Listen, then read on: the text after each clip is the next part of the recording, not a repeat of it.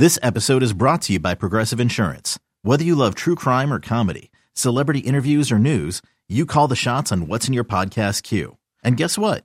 Now you can call them on your auto insurance too with the Name Your Price tool from Progressive. It works just the way it sounds. You tell Progressive how much you want to pay for car insurance, and they'll show you coverage options that fit your budget.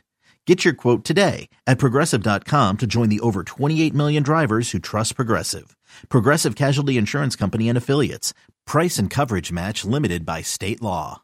This is the Hot Stove Show on Seattle Sports. Presented by Hatback Bar and Grill. Streaming live on the Seattle Sports app and at seattlesports.com. Sewald gets the sign. He sets. Another 3-2. Swing and a miss. Strike three. Top of the zone. And Sewald is looking like the Hulk as he flexes, walking off the mound. He gets the Mariners out of a bases loaded 10th inning jam. He strikes out three Astros hitters and sends this to the 11th. Tied at 2. All right. Welcome back to Hot Stove. Great to have you with us here, Gary Hill, alongside Rick Riz, as we have Mariners lockdown relief ace Paul Sewald with us. Paul, it is great to chat with you. How you doing? I'm great. It's good to see you guys. It's, we go from seeing each other every single day to 4 months of nothing. And so it's good to see your faces again. And just a couple weeks, we'll be annoying each other every day. It'll be perfect. We are getting closer and closer, right? How excited are you? Very excited. You know, when you have a season like we had last year, it's very exciting when you feel like the anticipation to get back and get going again and have an even better season than we had. That's how it felt last offseason, and it's even more so this offseason. Yeah, Paulie, what was it like to help hit the Mariners to the playoffs for the first time in 21 years? The 20-year drought was over. The excitement of, Cal hitting that home run to guarantee a playoff bid and then winning the series in Toronto. What was that like personally for you out there in the bullpen and the rest of the guys? I mean, just a whirlwind. The drought ending day was really fun. I was down because I had pitched the 2 days before. So I kind of got to be a fan there in the ninth inning. Like, oh my God, I just watching with anticipation, knowing I'm not going to play. I can't have any impact on this game other than cheering him on. And before the game, I was like, I wonder how we're going to feel if how we clinch, because it's just a clinch. It's not a playoff spot. Like, it's just getting in. And then everyone's emotion just took over, and everyone in the T-Mobile area was dancing, and everyone in our bullpen was going crazy. And we ran in and got to be a part of the big circle. And gosh, what a crazy couple of weeks. And it was a lot of fun. You mentioned whirlwind. That's a perfect word to describe it, I think. Now that you've had some time to reflect, now that we're some time into the off season, when you think about last year, what do you think about? I think about a resilient group who didn't panic at all in April, May, and the beginning of June, when a lot of people were starting to ask questions of, you have these expectations. What are you guys going to do? And I know a bunch of guys just were like, it's going to happen for us. Just, it hasn't happened. And then we had that great family trip. We went to Oakland and went to Anaheim and won 5 of 6 and kind of got the ship righted. And, then we started to play more of our normal brand of baseball, kind of everyone settle in. We had a lot of new faces, and Seattle can be a tough place to hit. And so I think maybe a couple of people were a little shell shocked in April and May when it's so cold and it's really hard to hit there, and then started to warm up. We started to, we stopped playing the Astros every other series in June, which was nice. And so then we kind of got back to, who we are as a team. And then we went on that run, and then it felt like it was a weird feeling that we felt like we were hanging on for about 3 months after that 14-game win streak. It kind of felt like, well, no, you're in, like, now you have to hold on. And that was a very weird feeling. And it was a relief once we accomplished that. And then I felt everybody kind of took like this step back and relaxed, like the drought is over. Now we can kind of just play our normal baseball. And I think that's why we played so well in Toronto.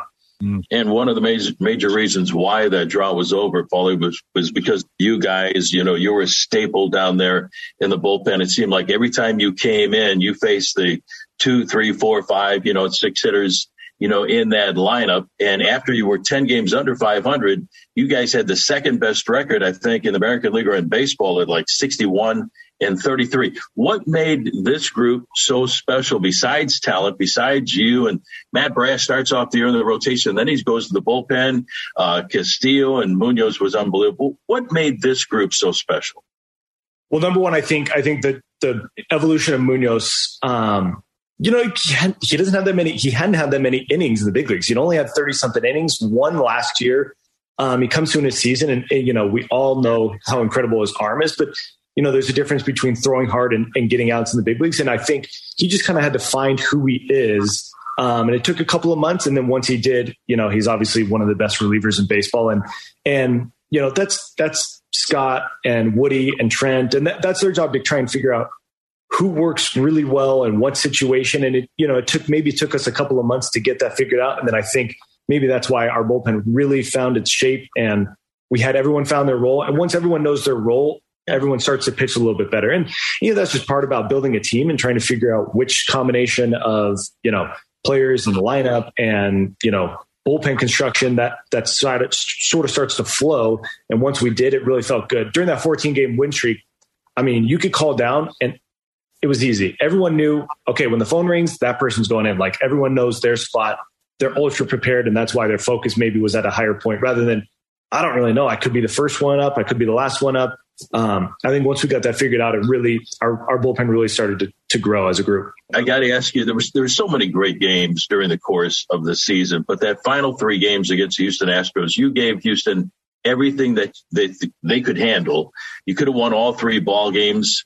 The marathon, the final game of the year, 18 innings, and you pitched, I think, the 11th and the 12th, 2 scoreless innings, no hits, no runs, no walks, and you struck out 4. And the game just kept going and going and going and going. What was it like for you pitching in that ball game, especially in the 11th and the 12th, and then sitting and watching the next 6 innings?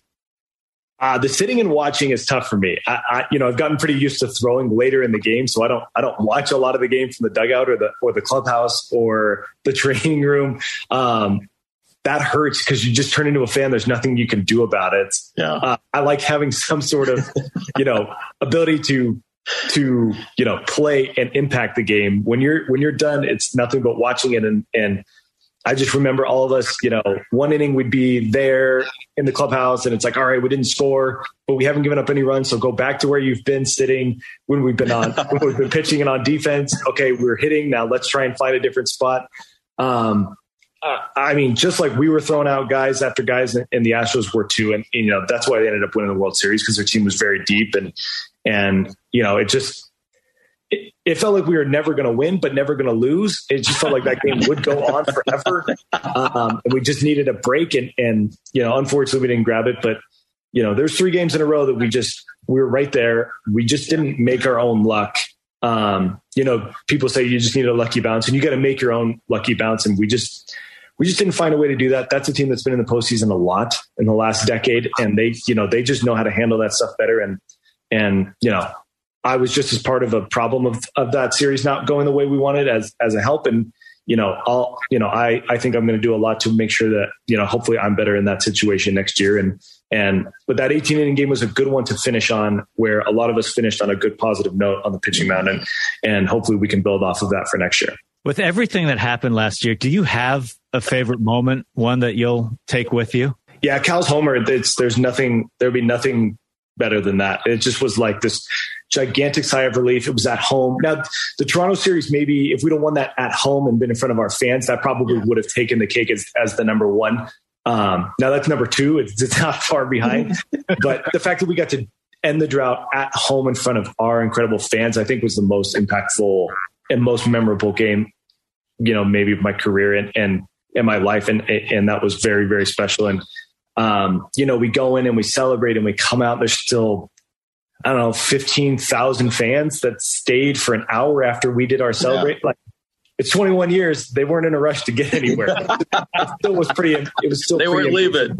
No, they weren't. And 18 innings later, they were as loud in the 18th as they were in the first. And I'm so glad that we had a home playoff game. I would like to get more, and I'd like to get a couple wins this year. But our fans are just incredible, and that was the most special moment. It just felt like a dream, especially watching it from the outfield was just like something I couldn't have written. What was amazing, Paulie, is that, there were 46,000 people at Rogers Center in Toronto when you swept them in that best of 3 series. So you come back, one of the biggest comebacks in postseason history, in game 2, And, I was amazed at the quiet, toward the end of the game. But then there were 500 Mariner fans still there, and you guys celebrated. It sounded like 47,000 fans at home. What was that experience like for you to win it in Toronto on their home field? It was nice. It was nice. They invade T-Mobile Park when they come to town during the summer. And they packed that place in July when they came, and we swept them for 4 games and set them on their way. And it was nice. And, I know they were upset about how that ended. Some people weren't excited about my sweeping motion when we got there, but then we swept them again. So I guess there's nothing to say about that. I just think it was, it was pretty darn loud, especially in my inning where I didn't pitch very well. And, I couldn't even hear the signs type of thing. So it did get very loud. And then we just started to chip away and chip away and chip away. When I was done pitching, all I could think was I just got to flush it because I'm going to pitch tomorrow in game 3. Nothing, I'm not going to take this with me. It's no big deal. I'll just throw it away. And we start to come back. And the feeling was just as soon as they brought Romano on in the 8th, it felt like we may not win today, but we're going to win tomorrow because he's got to throw 2 innings. And then you just started to get a little better feel. And wow, what an ending. And Cal hits a double and Frazier hits a double and Kirby goes out there and in his relief outing, and that's that. And then we just get to celebrate again. Honorary member of the bullpen, George Kirby. Hey, we'll take anybody down there who gets 3 outs. That's all we care about. We're here with Paul Sewald on the Hot Stove. We'll come back with more Paul right after this. The Hot Stove Show on Seattle Sports. Presented by Hatback Bar and Grill. Sewald set. Here comes the 3-2. Swing and a miss. It's Paul Sewald, and he's got him. The slider as he cuts through and leaves the bases loaded. A big strikeout for Paul Sewald, and we stayed tied. Welcome back to the Hot Stove. Gary Hill, Rick Riz, Paul Sewald here. Paul, I am very curious now that you're a well-established pitcher. You've been one of the best relievers in the game the last couple of years. Going into this season, how are things different for you as you prepare for this season? The only difference from maybe a couple of years ago or my previous part of my career is that I have established what I do really well, and I don't need to come to camp needing to show something extra, change something, fix something. I just need to get better at what I do really well, which is it's a really good feeling. I don't need some new pitch or, I'm not changing my locations totally like I did in 2021. I just need to get really good at throwing the ball at the top of the zone for fastballs and throwing sliders that start in the zone and break off. So that's just the most important thing. So for me, my plan is very simple, and I can just follow those 2 things. And that's the only 2 things I have to worry about in my prep, in my bullpens and in spring training. And so I think it makes my life a little bit easier in as far as prep, that I don't have to try and come up with, some new idea of who I am as a pitcher. Paulie, over the last couple of years, you have developed into one of the better relievers, I think, in the American League. There's no question in my mind. 4 years with the New York Mets. Who was Paul Sewald those 4 years, and what was the big turnaround? And you signed as a free agent with the Mariners. And what was the biggest turnaround for you to get things turned around here in Seattle? Yeah, my time in New York was not nearly as good as everyone had hoped since I got there. I got off to a pretty good start as a rookie, and then I had 4 pitching coaches and 3 managers in my 4 years in the big leagues there, which is difficult to deal with that sort of lack of organization, lack of continuity. You're getting a new idea from a different pitching coach every year. It seemed like some, I obviously didn't think had the right idea. I turned into a submariner for a couple of months. There was a lot going on there, and it just didn't go as well as we had hoped. And, I'm disappointed that I didn't pitch better there, but it obviously led me to Seattle in 2021. And I'm forever grateful for the timing and everything that the Mariners have done for me. And, they just said, we need to figure out how you can throw the ball at the top of the zone better. And we need to just get your slider just moving to the left. We don't need any depth. It just needs to be horizontally different.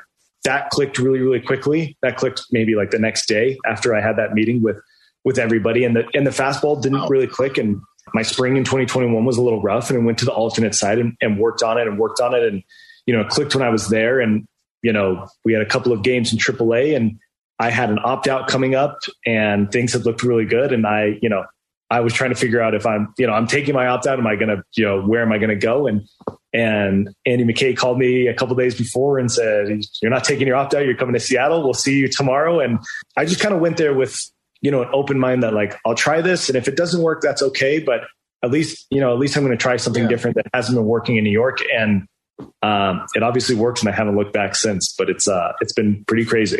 From our perspective, when we have watched your story and a number of the pitchers, it seems like the symmetry between the analysts, the coaching staff, and the players is really strong, and it's produced great results. How do you think about the symmetry of the organization? Yeah, I think that goes from Jerry down as far as who he's hired is important. I talk a lot about how from John Stanton to, the guys who clean the garbage in the tunnels, like every person at T-Mobile Park is a good person. And just like, it just provides a better attitude around the field all the time. And then, let alone who they are as people, they're very, very smart people that know what they're talking about. And I think just a blend of like Joel Furman giving the information to Woody and Trent and them talking in baseball terms rather than number terms is that like conduit area that like, you have to have that idea, because it doesn't matter if the front office thinks you need to do this, but you can't, you guys aren't speaking the same language, then it doesn't matter. Things aren't going to work. And I think that's a credit to who we have on staff that, is able to talk in baseball terms, in analytic terms, in, player terms, that sort of thing. I think it's the most important thing that the front office can get their message across, because it doesn't matter if the front office thinks you could do this, but you're not getting that message and you're not doing it, then things aren't going to work the way we all hope that they're going to work. It doesn't matter if you do all this analytic research, but no one teaches me how to throw the ball up, then it doesn't really matter. Like I'm never going to throw the ball up, or I'm never going to move the slider the way I want to. That's the important part, is that we just have a great group of people who are really good at explaining what somebody's telling you going this way and then also going the opposite direction. So, or I can tell Trent and Woody to tell Joel, like, this doesn't make any sense. Like I need, you needed to explain to me why I need to do that, because I've pitched for 30 years. Like I know how to pitch. That doesn't make any sense to me. Then we go back and forth and keep that communication going. Yeah, it's got to make sense for the player, all that information. The arc of a career is very interesting. You start off as a young player, as you did with the Mets, and now you've been around for a long time.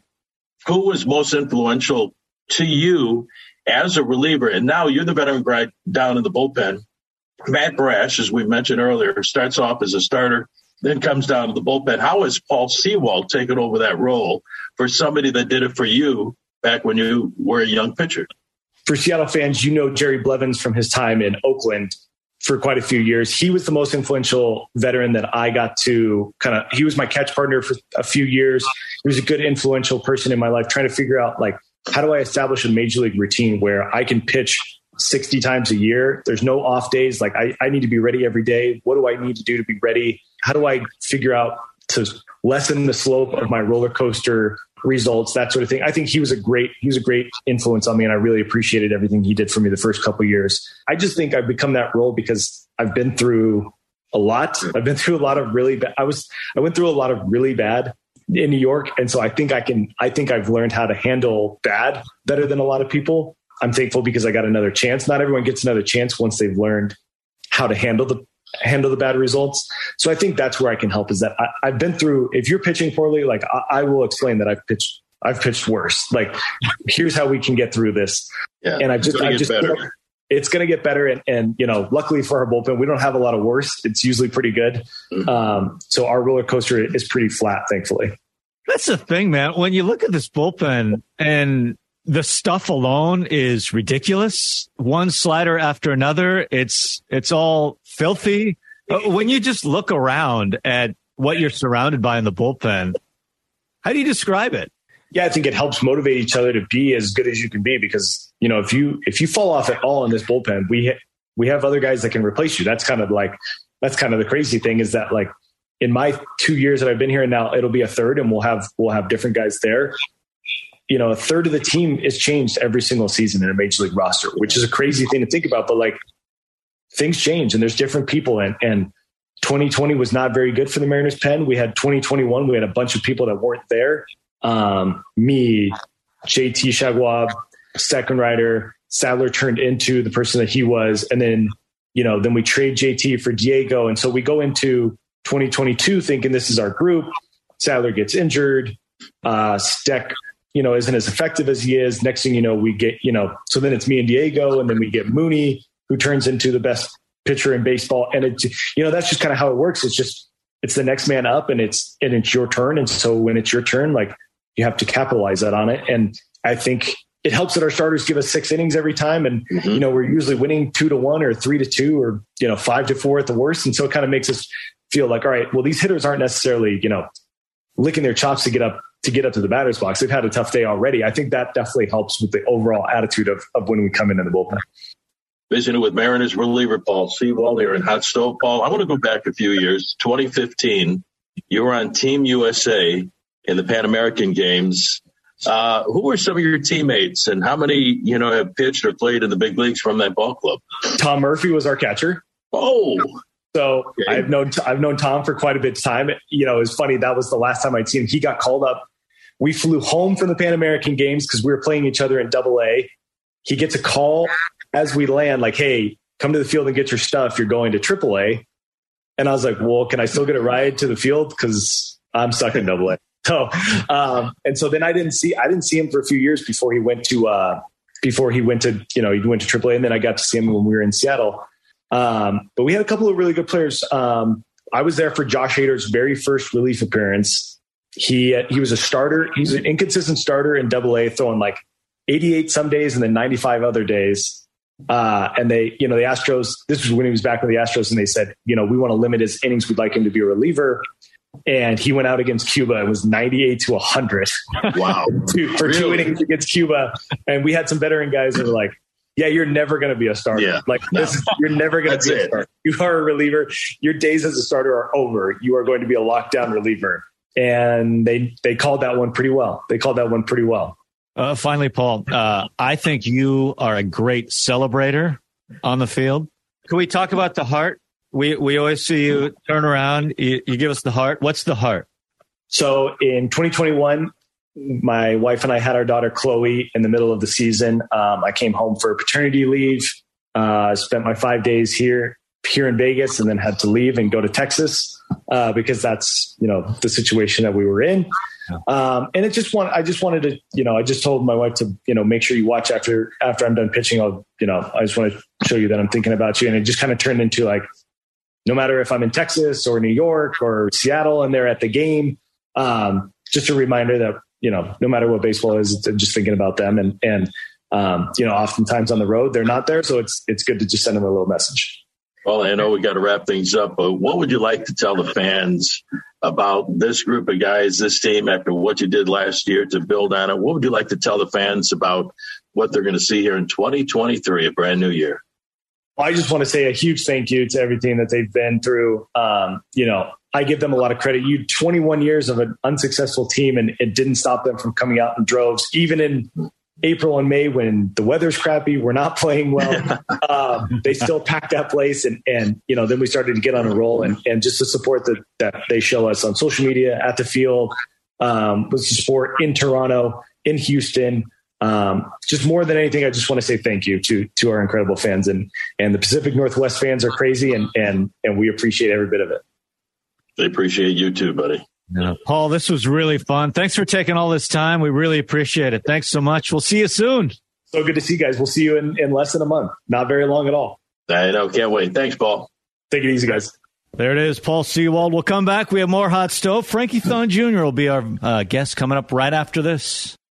When you need mealtime inspiration, it's worth shopping Kroger, where you'll find over 30,000 mouth-watering choices that excite your inner foodie. And no matter what tasty choice you make, you'll enjoy our everyday low prices, plus extra ways to save, like digital coupons worth over $600 each week. You can also save up to $1 off per gallon at the pump with fuel points. More savings and more inspiring flavors make shopping Kroger worth it every time. Kroger, fresh for everyone. Fuel restrictions apply. The Hot Stove Show on Seattle Sports. Presented by Hatback Bar and Grill. Welcome back to the Hot Stove as we have a very busy day. Frankie Thon Jr. is with us. Gary Hill, Shannon Drayer here. Frankie, this is your busiest time of year. Where do we catch you right now? Where are you in the world? Well, glad to be on here, Gary. I'm actually on my way to make another one of our signings here today. It's actually a really cheerful couple of days for us here on the international side of things. As Eugenio Suarez would say, right, good vibes only, plenty of positivity. We're still signing a couple more players. So, yeah, it's just a really positive time of the year for us, probably your favorite time of the year. So really appreciate the invite and looking forward to this conversation. Frankie, can you take us a little bit more into what these days and what you're doing, what it looks like right now? It sounds like you are literally all over the map and a lot of excitement. Yeah, we've got our scouts flying all over the world, really. We've got scouts in Nicaragua, we've got scouts in Curacao, scouts in the Dominican Republic, Venezuela, and then Florida as well. So as we allude to every year, and probably should have trademarked it because by now I've seen it used here and there, but yeah, I won't take the legal route. But we actually kind of refer to it as an International Day of Joy, if you will. To make the analogy, for those who have kids, right, we think we know the definition of the word wonder, and then you kind of see it firsthand come to life with your kids.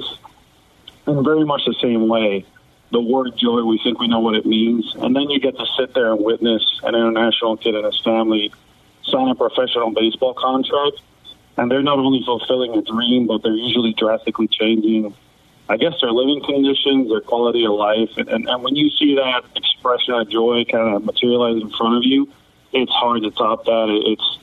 I would say even the most cynical person would have a really tough time not getting caught up in the moment, which is why, again, we refer to it as our favorite time of the year. You mentioned the scouts all over the world and all the work you do, all the scouts, all the work they do through the course of the year. What do these couple of days represent for all that work?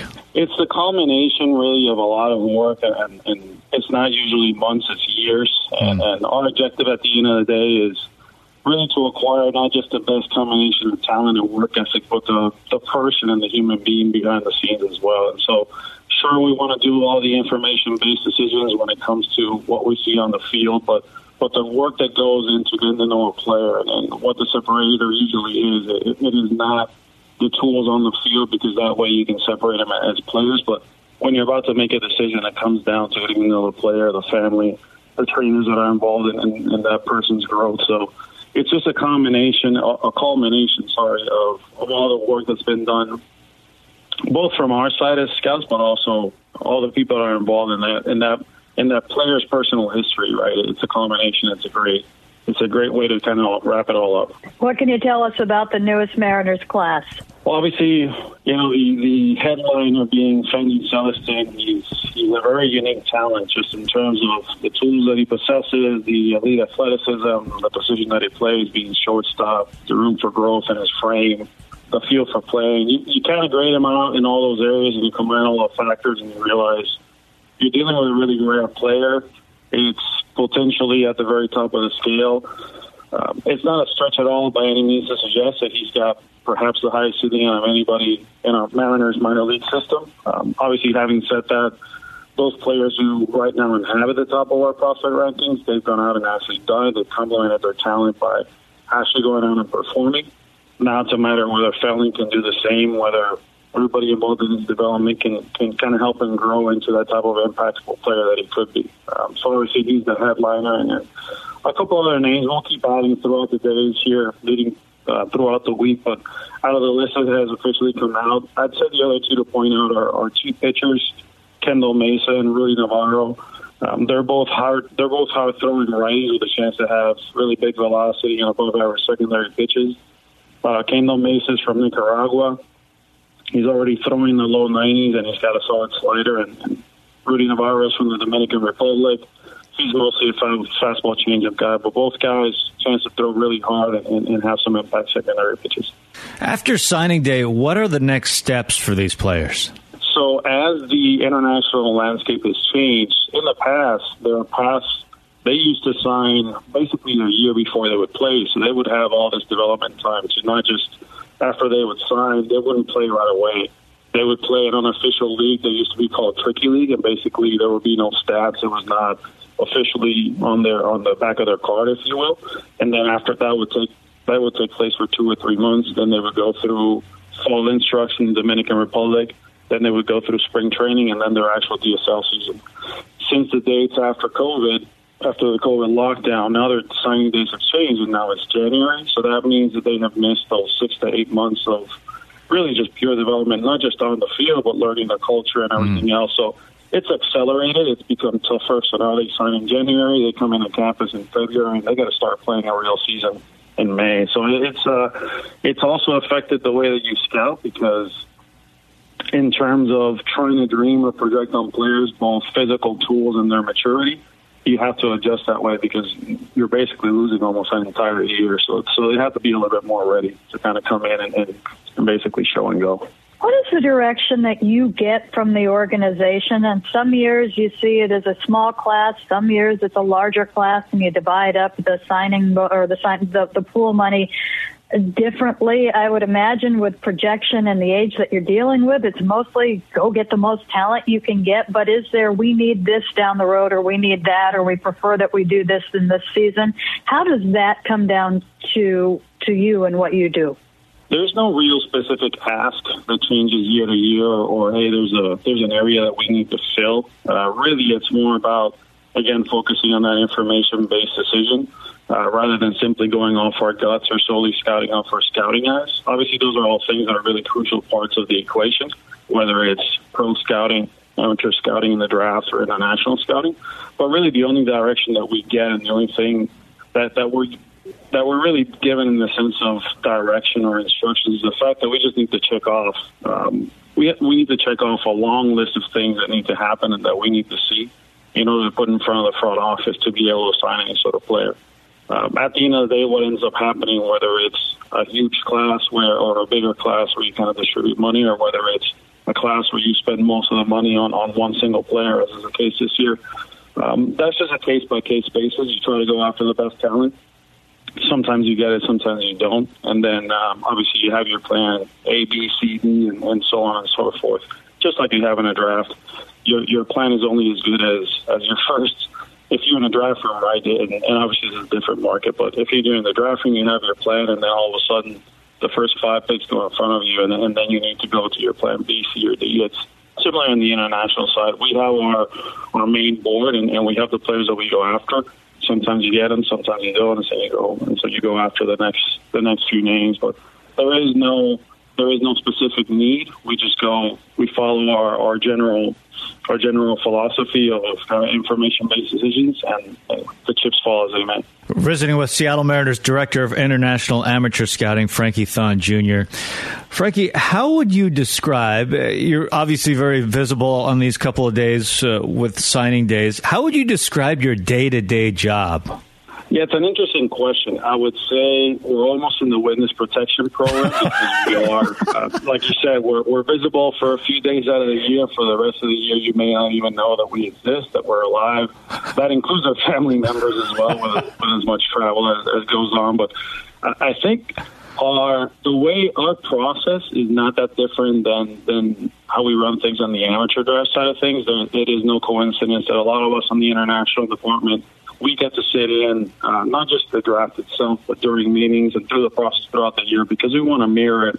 It'll never be the same, right? But we want to mirror the process, the decision-making process. Obviously, the day-to-day, where we travel, it is the same amount of travel as you do on the amateur side. It just so happens that instead of going from state to state, you're going from country to country. But the travel is very similar. The time on the road is very similar.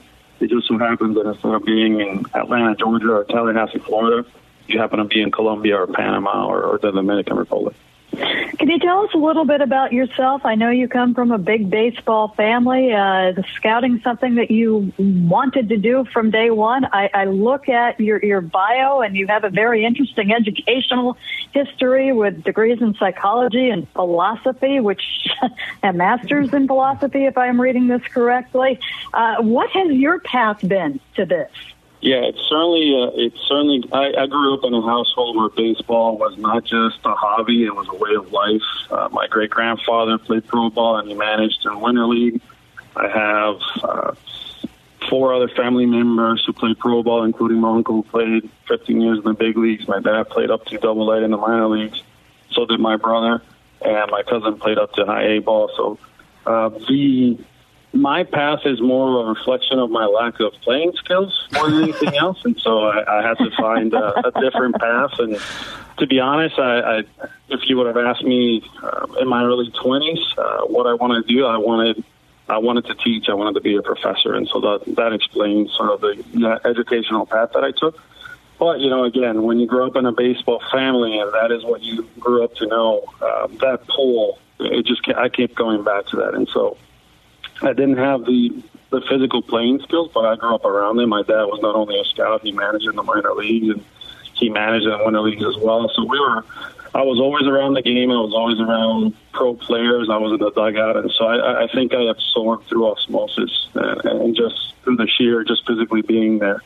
I absorbed a lot of the feel and a lot of the instincts for the game that didn't happen on the field, but I got it through my father and just through the people that I was around as I was growing up.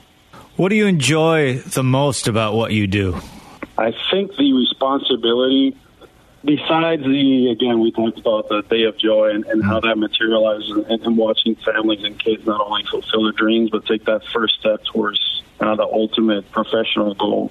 I think the responsibility of when you have to embrace and not shy away from what comes with signing someone at these kind of levels, right? It's certainly not lost upon us, and we take it very seriously. Just the responsibility it takes, and the trust that we're given from the organization to be able to go out and do this and kind of select the players that we want to add to the organization. I think when you think about it, every time there's an international signing, it really is an international one. It's an organization-wide signing, and it's a reflection of kudos to everybody, the front office, amateur scouting department, high performance, player development, even the projects team.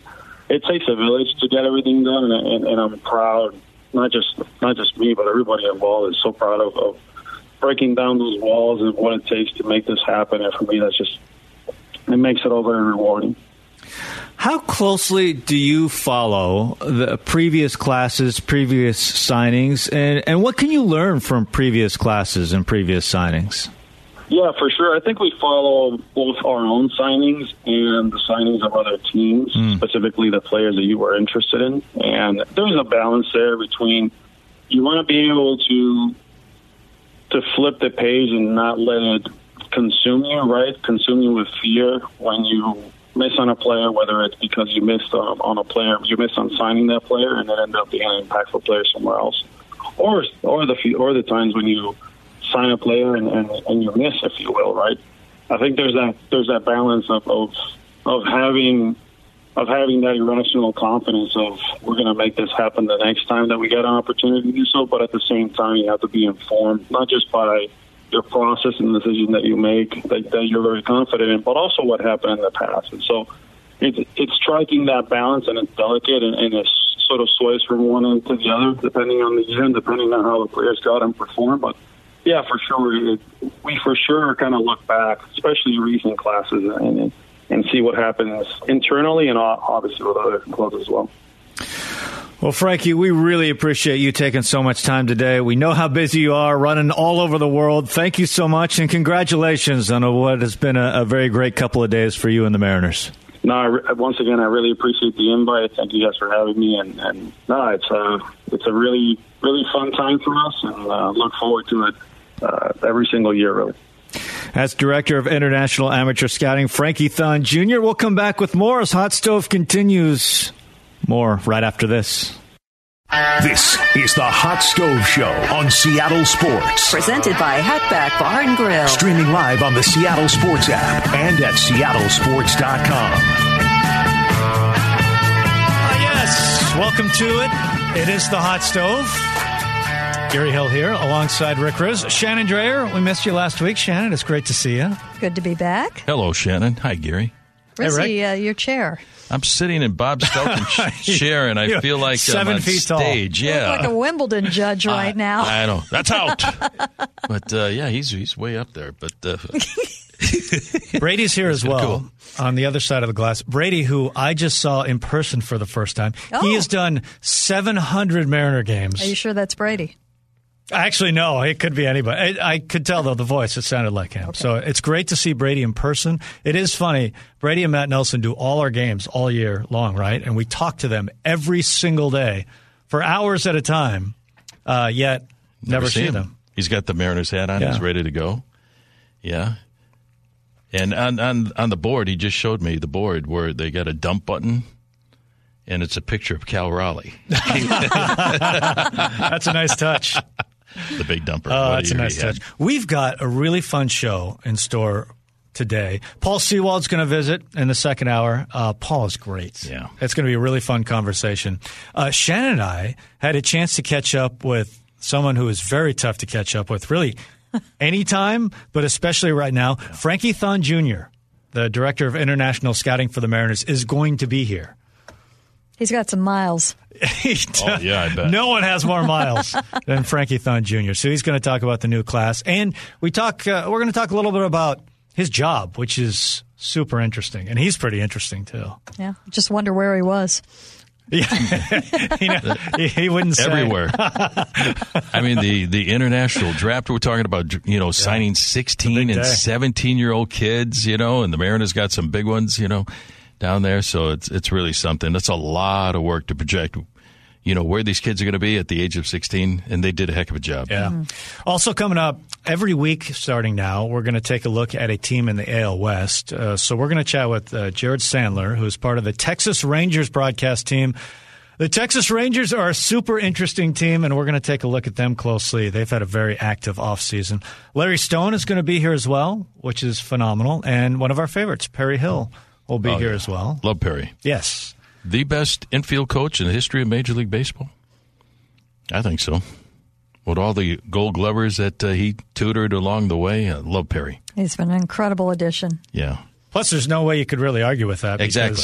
There's no way to measure it. So you can keep making that claim. And Infield Coach Hall of Fame, he would be absolutely. He would be in it. I mean, just no keep controversy. saying it. Yeah. I know. If you say it enough, perception becomes reality. But it's true. Reality with him because, when he was with the Tigers and when he joined the Tigers, they were the worst defense in Major League Baseball. And the following year with Perry, they had the best defense in the American League. So he's something, and love talking with him. He loves the game. He'll be back. He'll be with us in a moment. And there was some big news since we did our last show.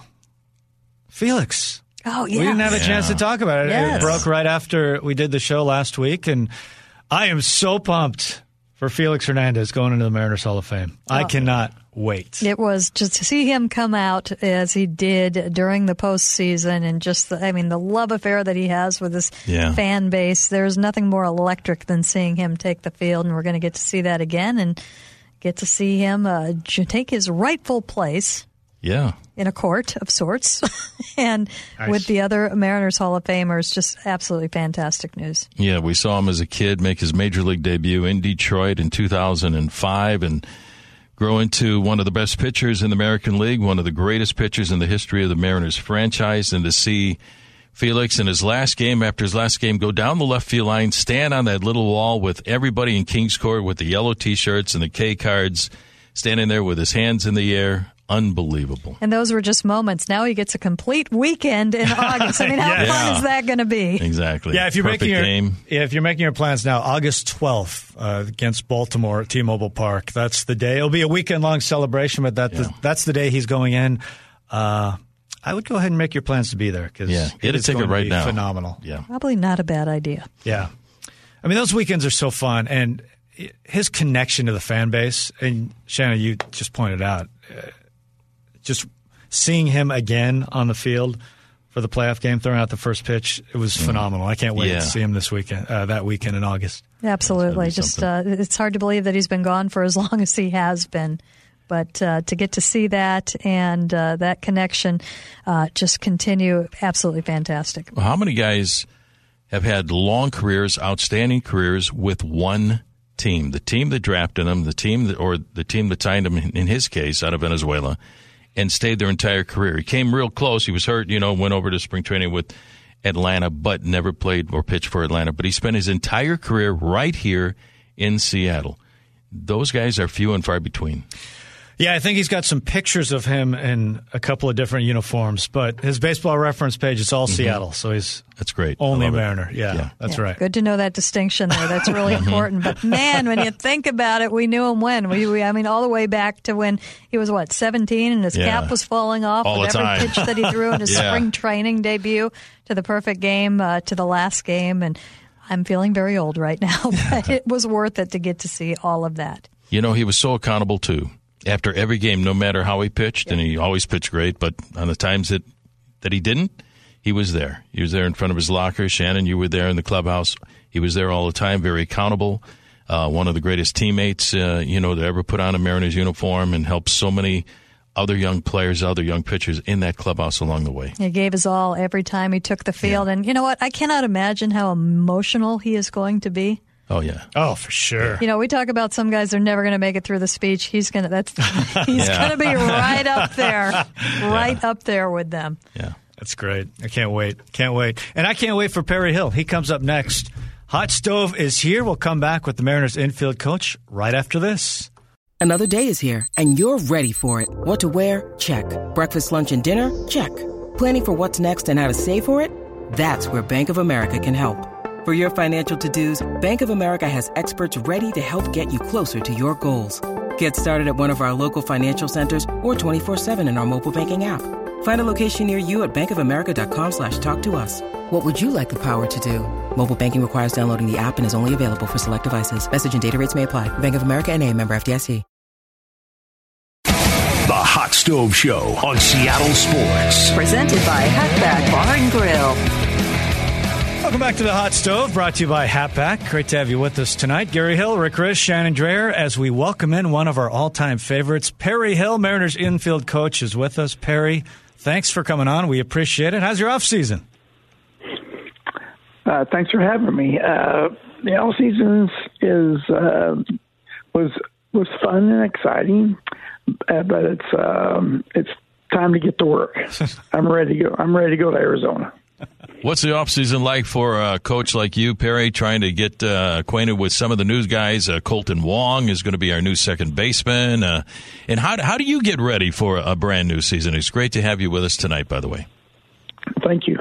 I watch a lot of video and just to see if I can pick up something that we could tweak, or if it's not broke, don't fix it. So I watch a lot of video, even on our guys that have been here for a couple of years, just to see if I can pick up something that maybe I missed along the way during the season. Perry, great to talk to you. What's a normal day in the off season like? What would you do on a normal day away from baseball? Hi, Shannon. Nice to talk to you. Normal day. Well, I have a son in high school. He plays basketball, so I'm really a glorified Uber. So I'm going to all kind of practices, and when there's not a practice, I'm going to an open gym type thing, and of course the games are going on right now, so that keeps me busy. But usually in the morning, I'll do a little walk on the treadmill, and then I'll sit down in front of the iPad and watch video for about 2 hours. Now, if we went to one of those basketball games, would we hear a stop it here or there? Or is that just a baseball term for you? No, that's just a baseball term. I sit there and sit on my hands so I don't say anything or do anything. Did they win tonight? I know you came from a game tonight. Did they win? Yes, they did. Nice. Yes. All right. Yes. Nice. They did. I've been anxious to talk to you.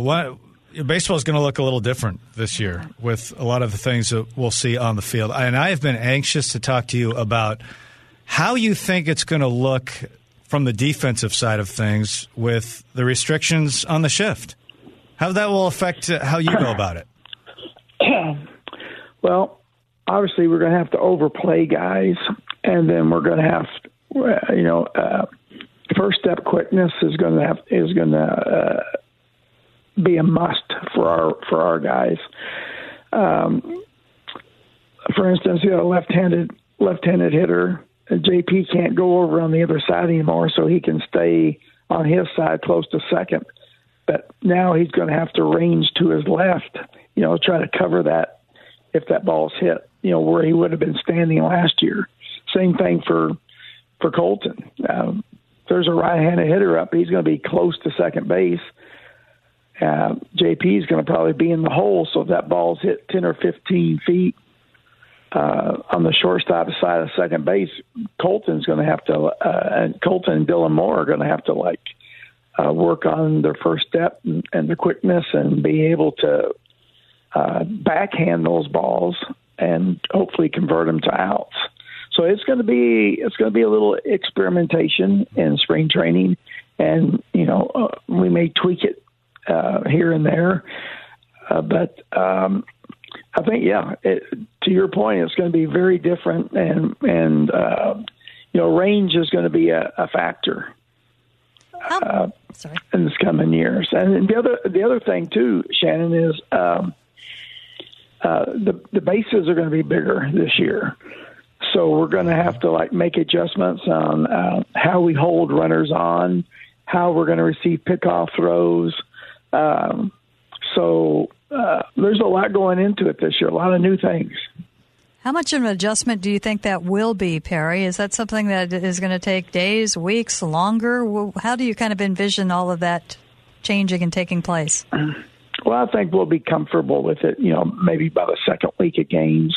There's going to be a little feel out period, and there may be some balls hit that we don't get to at first because things are new, and positioning will become a key factor in that. But I think as we get into the first 5 or 6 days of ground ball work and putting all our plays in, all of our defensive plays in, and then give us a week or two of game situations, I think we'll figure it out before the season starts.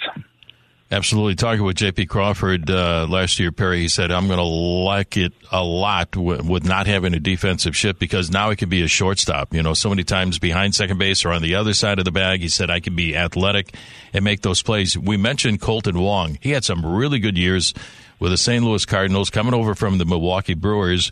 We mentioned his name tonight a few times. What can you tell us, and what have you seen so far in video or watching him down through the years? Well, I've talked to Colton through the years. I've crossed him paths a lot, and I've always told him I'd like to get him. I like him to be on our team someday. Whether that was when I was in Miami, and then of course over here in Seattle. We almost got him before, and then I think we were down to the last two, and he chose Milwaukee. So it took us a while, but we got him over here. We've talked a few times. He's very athletic and a quality second baseman. But I've not seen him day in and day out. He mentioned to me that a couple of things that he would like to work on. So we'll figure out what those are and what he's talking about, and that ball will be bouncing off the wall early in spring. In the mornings. Yes. How does that work when you go to spring training and you have a new player like Kolten Wong? How does that relationship develop when you have a new guy? Well, first of all, you just watch him for a few days. You don't trade for a guy and bring him over here and then immediately just start tearing him down. So I've never seen him play, like I mentioned before, day in and day out. So, you just watch what they do. If they have a question, that's what I call opening the door. If they'll open the door, then I'll bull rush it. But for 4 or 5 days, I'll just kind of watch and see, and then either leave it alone because it's not broke, or if I see something that I think needs to be addressed, then we go out on the wall early in the mornings before we go out on the field. Perry, What do you miss the most in the off season? Is it Ty France giving you a hard time every day? A. Eugenio's singing to you? What are you just so you cannot wait to see? And who do you think about in these cold winter days when you're looking forward to your baseball?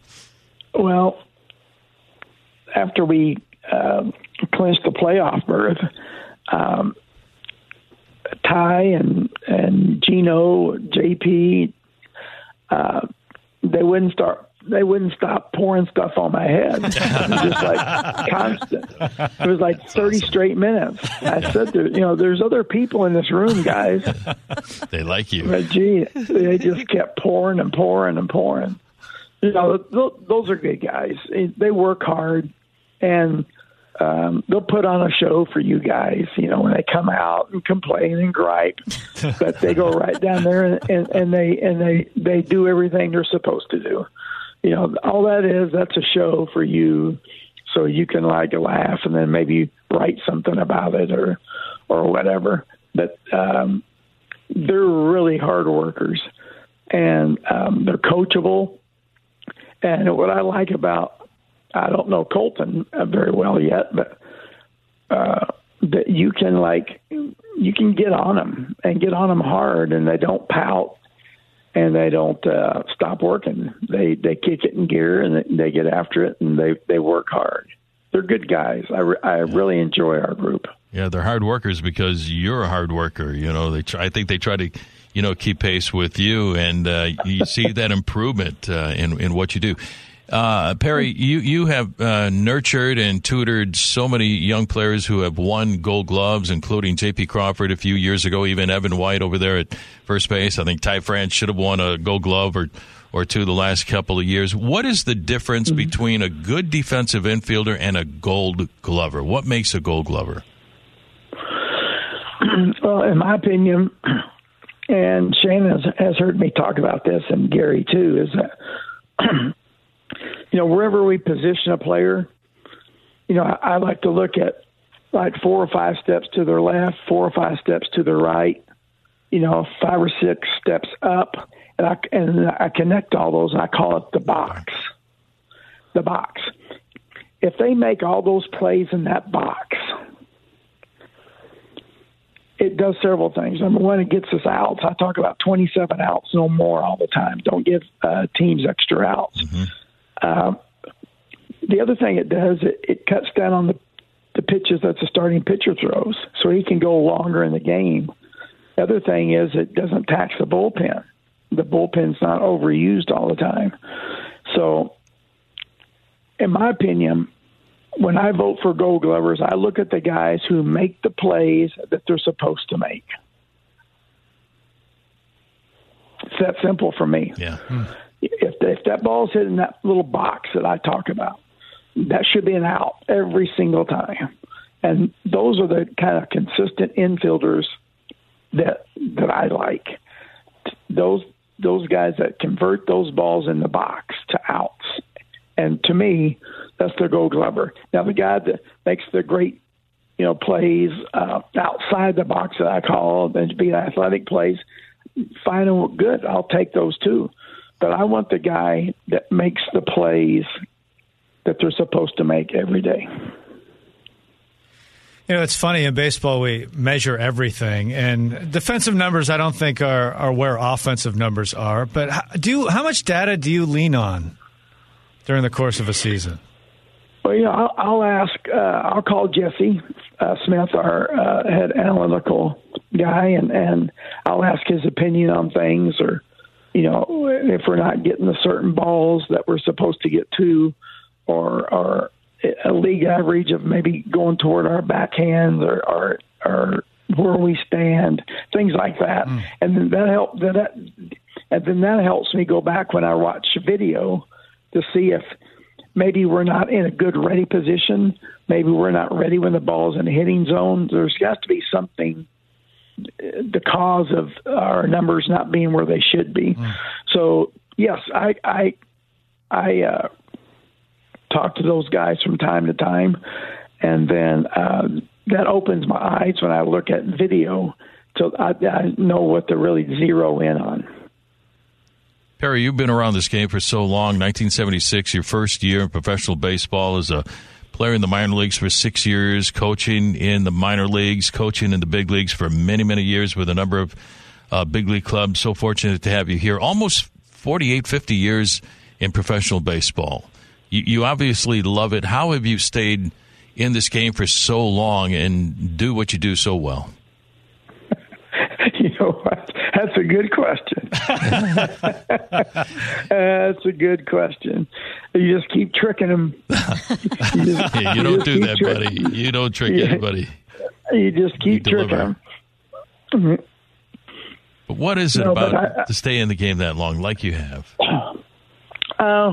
Well, to me, it's I call it CPE. That I teach with CPE, and the C is for conviction.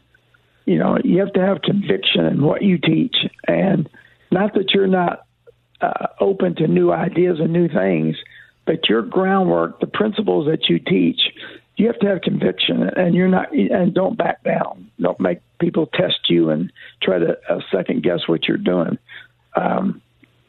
And obviously Shannon knows this because she's down on the field a lot. I have very strong convictions in what I teach, and I'm willing to talk about it. But for everything that I do, I have a reason for doing it. The P stands for passion. If you don't have passion for your job, no matter what it is, then you're not going to be very good at it.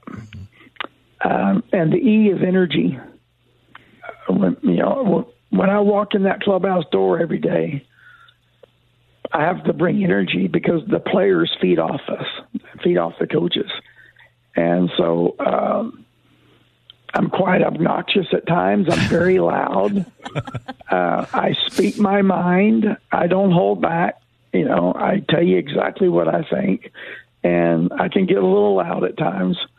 But I think if you in any job, if you go by the CPE, conviction, passion, energy, that kind of sometimes that fools people, and they keep you around a little while. Perry, you are the absolute best. Thank you for taking so much time tonight. We really appreciate it, and we can't wait to see you in a few weeks. It's my pleasure. Thanks for having me, and I'll see you in Arizona. Absolutely. Thanks, Perry. Thanks, Perry. Mariners infield coach Perry Hill, just the greatest. I love talking to Perry. And he isn't tricking anybody. No. He brings it every day. He is what you see on the field, and you talk to anybody on this ball club, any infielder, you know, how did you get better? What are you doing? Perry Hill, Perry Hill, Perry Hill. And we're very fortunate to have him. No doubt. NFL playoffs in full swing. The Hatback Bar and Grill, the perfect place to catch all the action. Come out this Saturday. Enjoy the divisional round. Enjoy some great day vibes. Go to hatback.com to make a reservation today. More great baseball talk coming up as Larry Stone will be here. We'll talk some M's. We'll talk some Hall of Fame as well. I'm interested to get into that. We'll do that as the Hot Stove continues right after this. Hey, it's Kaylee Cuoco for Priceline. Ready to go to your happy place for a happy price? Well, why didn't you say so? Just download the Priceline app right now and save up to 60% on hotels. So whether it's Cousin Kevin's Kazoo Concert in Kansas City, go Kevin, or Becky's Bachelorette Bash in Bermuda, you never have to miss a trip ever again. So download the Priceline app today. Your savings are waiting. Go to your happy place for a happy price. Go to your happy price, Priceline. The Hot Stove Show on Seattle Sports. Presented by Hatback Bar and Grill. Welcome back to the Hot Stove. Gary Hill, Rick Riz, Shannon Dreyer, all here as we are joined by the Seattle Times legend Larry Stone. Larry, I was going to ask how your off-season is going, but we all know there is no off-season for the great Larry Stone. Yeah, it just segues from one season into the next these days since I transitioned to the columnist role. But I did book my spring training flight today, so that made me feel good. What year is this now? Well, I've gone every year since 1986, except for 2 years ago, the COVID spring. So it's something like 36 or 37. Wow. You've been around the game for a long. How did you get started in this business, buddy? When and where? Well, That's a good question, Rick. I had no intention of being a sports writer. I went to Cal Berkeley for college, and in my freshman year, there was a little ad in the school newspaper, the Daily Cal, that said they needed sports writers. So it sounded fun. I liked sports. I'd never really written too much, so I went in, and it just so happened that the guy who covered Cal baseball had come down with mono the day before. They were desperate for someone to cover Cal baseball, so they sent me, a novice, out. My first interview, you guys will know this name, the great Jackie Jensen, former American League Most Valuable Player, with Red Sox and Yankees, and a Cal legend. So interviewed Jackie Jensen, wrote a story, and they liked it, so they made me the beat writer for Cal baseball, just fresh off the streets, and that's how it started. The rest was history. Larry, what do you prepare for this year in baseball? Obviously, there was the big step back, the rebuild. They made it to the postseason last year. They made it past the wild card round. Now what? I haven't been here before. Now what do we do? Yeah, I mean, now it's sustaining it and taking the next step and seeing, starting maybe a streak of postseason runs. I'm sure that's the goal. And to get by the Astros, that's the next. I think that's for the Mariners. That's the next step on the itinerary, I think. And that's going to be a tough task. The Astros, they're coming off a World Series title. They did lose some players, but they have such depth. It's going to be a fascinating battle because the Mariners. They have a lot of young people who can take some steps forward, and they're going to have to close that gap. How do you see the division? Because it's been a pretty interesting offseason, too, for the Angels and Rangers this year. Yeah, I mean, you got to think, the Angels continue to baffle when they have the two most dynamic players in the game, two of the top five for sure, and Ohtani and Trout. And yet they're 500 below 500 team, but they did, they made some moves, and the Rangers continue to be very aggressive. At some point, that's going to start transitioning to wins. The one team that will continue to be the doormat will be the A's. I just don't see any hope for them. Some years they surprise you with their young talent that no one really is expecting anything from. But I just don't see that being that kind of year. They just seem to almost have given up in trying to build a contender, and it's a complicated situation with the stadium and everything. But the Astros the team to beat, but the Mariners will have to, I think, more competition from below, also on the rise in the Rangers and the A's. The Rangers and the Angels. There we've got the Hall of Fame vote going on, and we're going to find out here in the next few days.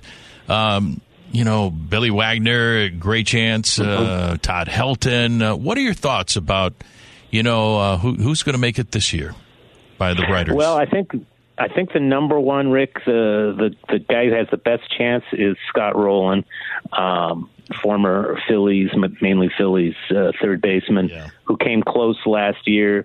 Our friend Ryan Thibodeau, who does the tracker, has him at 79%, has Helton also at 79%. But that's only of known ballots, so that's not that's not definitive. But I think Rowland's going to be right at that 75% threshold. He could go over, or he could be a little bit under. I'm not sure. And I think Helton's going to be right there, too. I think those are the only two that have a chance this year, though, as you mentioned, Wagner, I think will get close. And Andruw Jones will also be knocking on the door. Those two could maybe make it next year. Seems like a very different year when it comes to voting. It seemed like so easy to get to 10 the last few years, and maybe this year not so much. Yeah, a lot of people went off the ballot this year, including some, all the controversial ones, Bonds, Clemens, and Schilling, all off the ballot. Ortiz went in the Hall of Fame. So there's 4 guys that that got a lot of votes last year that aren't there. So it's this is the first time I haven't voted for 10 in over. I think it's been like almost 15 years since I didn't vote for the maximum 10, but I just didn't see it this year. You take it very, very seriously. What do you look at when you put down a name for the Hall of Fame for a position player and a pitcher? Yeah, I mean, I pore over their stats. I think about their place in history. I try to, the way you evaluate stats, as you guys know, has changed over the years, and it's kind of colored my thinking. Somebody like Bobby Abreu, I probably wouldn't have voted for 10 years ago, but if you look deeper into his stats and at other, on base percentage, WAR, those kind of things, it convinced me that he got my vote. And as you guys know, it's just not as simple either as a guy's stat package, because Alex Rodriguez and Manny Ramirez would sail into the Hall of Fame if it was just stats. And nowadays you have to factor in the whole performance-enhancing drugs thing, and now Carlos Beltran, a whole new wrinkle, is on the ballot this year. Who's been called the mastermind of the Astros cheating scandal. So do you hold that against him? Even though, but statistically, I believe he's a Hall of Famer, but I didn't vote for him. It just didn't seem right to give him a first ballot vote, considering his role in that sign stealing deal. So I wish it were just as simple as evaluating the body of work, but these days, for a long time, it hasn't been. And ever since probably McGuire went on the ballot, and then followed shortly by Bonds, Sosa. Sosa's another one who came off the ballot this year. Clemens, Ramirez, A-Rod, those guys, you have to think about other things besides just stats. Larry, what's your take on what we saw this offseason? Is very strange. We, of course, saw the numbers just get astronomical with a very select few, but we also did not see the trades that we expected to see. I've heard some theories that, the analytics have really evened out and organizations kind of all have the same info so they can better evaluate. But do you think what we saw this year was, kind of a reaction perhaps to the new CBA and where they're at, or do you think it was more of a trend? Well, yeah, it was fascinating, Shannon, just at the winter meetings to see those deals coming down, just staggering. The length of the contracts were what surprised me more than anything. I don't think I'm surprised any longer by the money deals.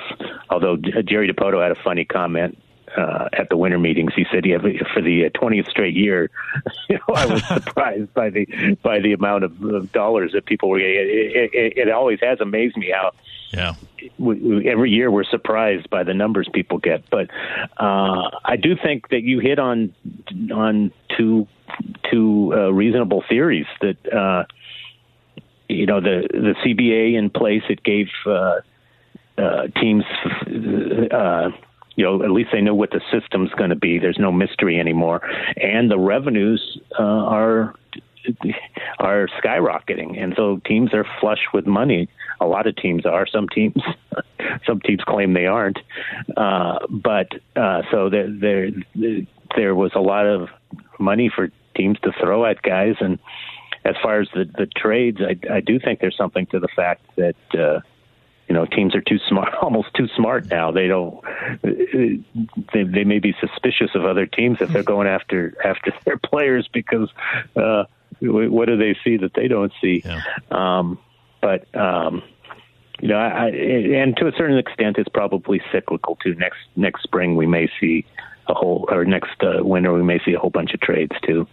Larry, we're going to see some very big changes in the game of baseball this year. Looking forward to it. The pitch clock, where a pitcher has to deliver a pitch in 14 seconds with nobody on.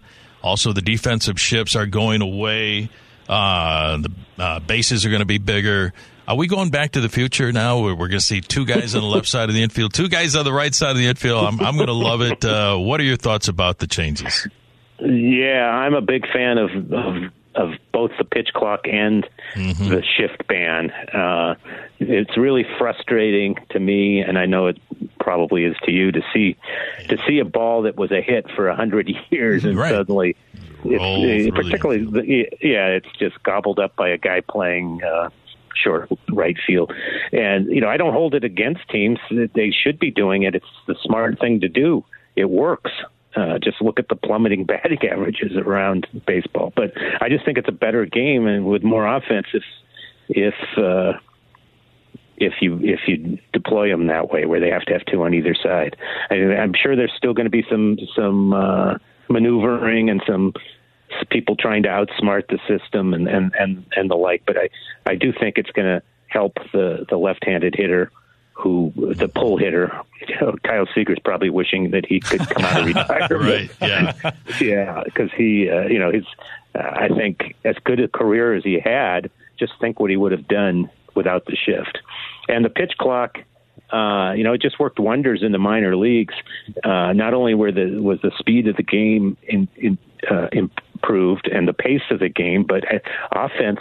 Jason Stark wrote a long piece detailing how the offense picked up as well, just because I think everyone was into the game more, maybe, or more alert or something. I don't know. There's lots of theories, but I just think it'll be a crisper game with better pace, which is something that baseball has needed for a while.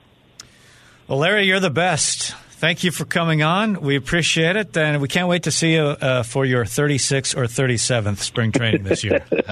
But by the time I see you, I'll get a calculator out and figure it out. Okay, good. Right. We'll get you a cake down there and get some candles going, too. So, thanks, all right, Larry. I really enjoyed it. Appreciate it. Looking forward to seeing you guys. All right, bye-bye. There it is, Larry Stone of the Seattle Times. An unparalleled sports experience coming to T-Mobile Park this season. The all-new Press Club 20-game plans now available to enjoy the spectacular views and incredible all-inclusive food and drink menu.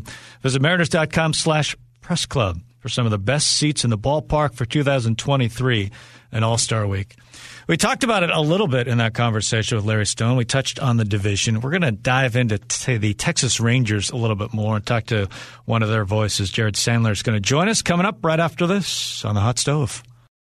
The Hot Stove Show on Seattle Sports. Presented by Hatback Bar and Grill. Welcome back to The Hot Stove. Great to have you with us tonight. Paul Sewald coming up in a few minutes. Gary Hill, Rick Riz, Shannon Dreyer all here. We're going to dive into the Texas Rangers. We're joined by one of the voices of the Rangers, Jared Sandler. Jared, it is great to talk to you. Thanks for joining us from Texas tonight. We appreciate it. It is awesome talking to you all, especially because Aaron's not a part of this. I know I'm looking forward to this conversation even more. Yeah. So what do you – it's the second offseason in a row that Texas has been pretty aggressive. What do you make of their offseason? Thanks for the all, by the way. That made it very authentic. Yeah.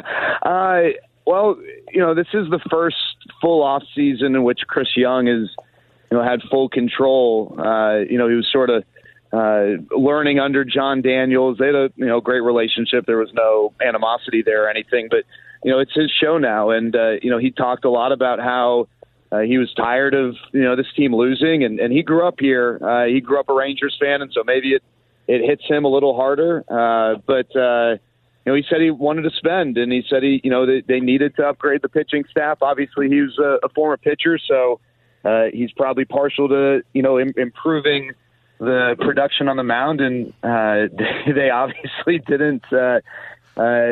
They didn't waste time getting Jacob deGrom, and a lot of people were wondering after last offseason how much money they had to spend. And they're not quite the San Diego Padres or anything. They certainly they were not afraid to write some big checks again. And I mean, they went from having a rotation of guys who had very little major league experience, and it kind of trying to establish themselves to now a full rotation of guys with big league experience. Hopefully guys can stay healthy. Hey, Jared, this is Rick. Thanks for joining us tonight to talk about the Texas Rangers. You mentioned Jacob deGrom, and with Steve Cohen's money there with the New York Mets, you kind of figured that deGrom was going to go back and stay. a New York Met. How surprised were you that the Rangers indeed signed him? And did you have any inkling, or everybody else, that this could possibly even happen and join the Texas Rangers? So, Rick, I knew. I'm not surprised that they spent as much money as they spent, or had the capacity to do it. I did not think Jacob deGrom was going to become a Ranger. You kind of mentioned, the Mets and Steve Cohen early on. There were reports tying deGrom to the Rangers, but I thought that was the classic. Like, let's work some leverage here and make sure that the Mets know that they're teams that are willing to pay him X years and X dollars. And I don't know, how it all went down. Did they go back to the Mets, and did the Mets say, no, we're not going to go at this level? And so he did end up signing, or what the deal was. There are always reports on what the next best offer was. But I did not think Jacob deGrom was going to be a Ranger. If you would have asked me of the two big arms, I would have told you that I thought there was a higher likelihood that Carlos Rodon was going to be a Ranger. So I was a little surprised by that, but I'm not surprised that they did invest a lot of money in the rotation, because I think the ownership group is kind of tired of losing. And obviously, as I mentioned, Chris Young certainly was tired of losing. And, there's a difference. It's always, I feel like, a fine line as a GM between being aggressive and being impatient. When you're impatient, you start to make decisions that end up putting you in a bad spot. When you're aggressive, then you're maybe coming up a little short of that and still making prudent decisions. And I think there are people that assess the Rangers off season and will say that they were impatient. Some people will say they're aggressive. All I know is that the depth that they have in their rotation is something that this organization has honestly never had. This is right now, while everyone is still healthy, the best rotation the Rangers franchise has ever had going into a season. And, if these guys even remotely stay healthy, then they're going to be in a much better position to compete in an incredibly tough division with, the Astros, who they don't go anywhere. And, I don't need to tell you guys this. I think that organization that you guys get to watch all the time is on the rise, and a really fun team as well.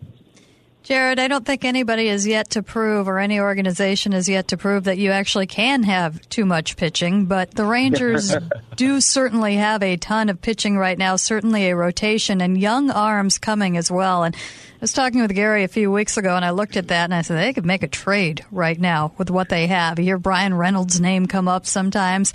You're young guys, and you look at a Leiter or even a Rocker or any of your young pitching. How likely is it that they do put together a trade, or do you think that you will see these arms in the rotation as well? Yeah, so I think it's a great point, Shannon, especially when they signed, Nathan Eovaldi, that freed up, more flexibility in that department. And the Rangers, unfortunately, one of the big stories for the Rangers here over the last decade is that, they have these guys who maybe have a high ranking or a high regard, based on these prospect publications, but they don't pan out, or they become a role player. But the Rangers are, so much better positioned from a depth standpoint in their farm system, and it seems like they do have the top end talent. They don't have to make a move. It's not like they've got the starting quarterback of the future and then the next best quarterback, and they can't play them both. What you said at the very beginning, you can never have too much pitching. I don't think they have to make a move, but they're definitely in a position where if they want to upgrade their lineup, and I think they definitely need to. Their lineup took a big step forward last year, but they still have room to grow there. That whether it's now or maybe before the trade deadline, they've got the prospect capital to make not just a mid-level move, but a big-time move, and still have some depth. And I think that's the key here, is that a lot of teams can obviously make a big move with their prospects, but they're depleting their farm system. I don't know if these guys are going to turn into studs, but right now, they haven't driven the car off the lot with all of them, and so the shine is still there, and they have the depth to make a big move and still have what would be considered a pretty good farm system. If the Rangers are going to compete for a playoff spot this upcoming year, what's going to be the biggest key? Well, they're going to have to figure things out, with the bullpen. You guys want to make a bullpen for bullpen trade? Let's get Paul Sewald on here. Nope. See if he has any interest in coming in now. Hey, nope. The bullpen still is a lot of work, and I think if you want to talk about them through the lens of like, hey, a World Series competitor or contender, I should say, their lineup needs to improve. Now, their lineup's good enough to be a playoff lineup right now. It's not outstanding, but it is good, and it should be getting better with a lot of youth infused here in the next maybe season and a half. But it still, I think, goes back to the pitching. And then the health. Is Jacob deGrom going to give you 25 starts or 15 starts? Is Andrew Heaney going to be able to pick up where he left off second half of last year with the Dodgers? Nathan Eovaldi, can he stay healthy? Because when these guys are healthy, they're really good. And Jacob deGrom, when he's healthy, is maybe the best in baseball. They all have questions. And it's not unfair to ask or side-eye some of the moves because of that. But if, even 60% of their rotation can stay really healthy and their bullpen can come together and they can make some of the right, bargain-type moves with the bullpen, then they're a playoff contender. But, guys, it's not easy. I know that the playoffs have expanded. Even with all this, the Rangers are still probably the third best team in the division, right? Behind the Mariners and the Astros, unless the Astros finally just kind of collapse, like we've all been hoping they would have done already. But it's really tough to make the playoffs when you're the third best team in your division, and so that's going to be an incredibly big challenge. And that's the Rangers are competing, to not be the third best team in the division, and that's not going to be a downhill battle by any means. Visiting with Jared Sandler, play-by-play man for the Texas Rangers. Jared, I think one of the biggest off-season moves was talking Bruce Bochy to coming back and getting back in the dugout. Great success with the Padres, super success with the Giants, winning 3 World Series titles. What did it take to get Bochy in your dugout?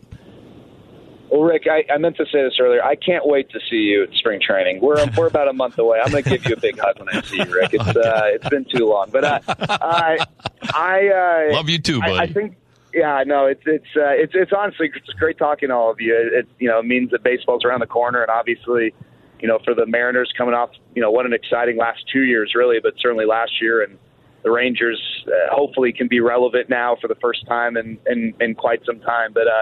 I think it's kind of what we've been talking about, Rick. I think that they sold Bruce Bochy on a plan. I don't know that Chris Young could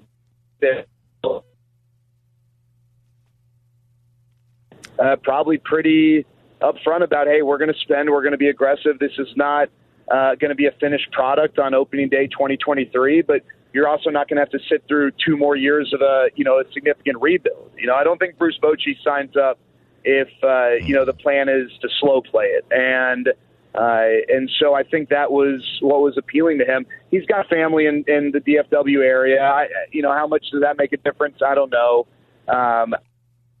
He did seem to be pretty familiar with where the Rangers were and their organizational trajectory.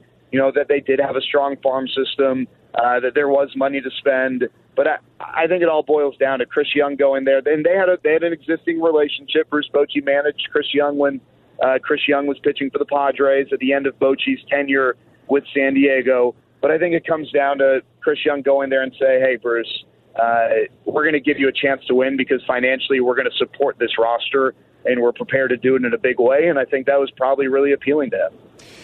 Well, Jared, thank you so much for coming on. We appreciate it. I, too, will expect a hug in spring training, and I can't wait for that. So thank you. Well, Gary, your questions were the worst out of you, Rick and Shannon. That's always the case. So, everyone knows that. I don't know if you've earned a hug, but we'll see.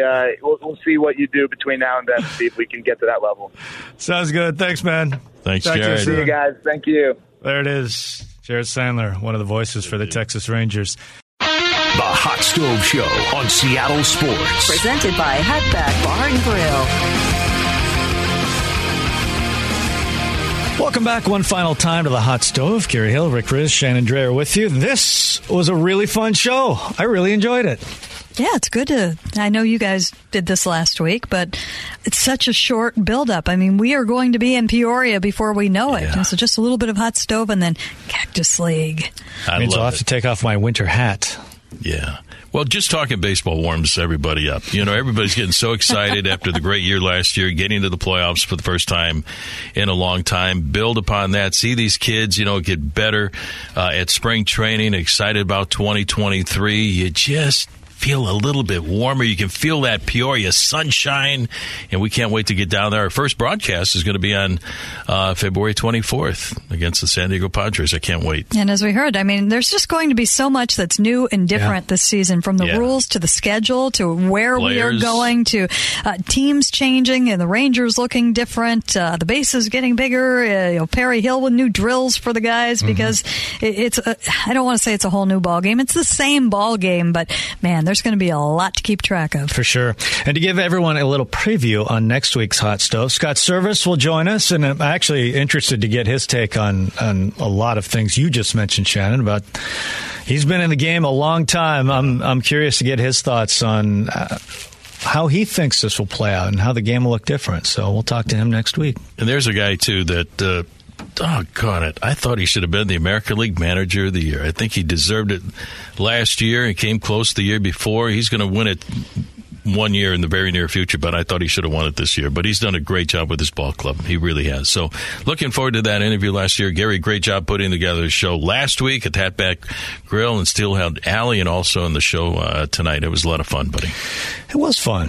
You can catch all the action with a Mariners Flex membership. Choose the games and seats you want all season long, plus save at least 10% on tickets and get priority pre-sale access to 2023 All-Star Week. Come on board at mariners.com/flex.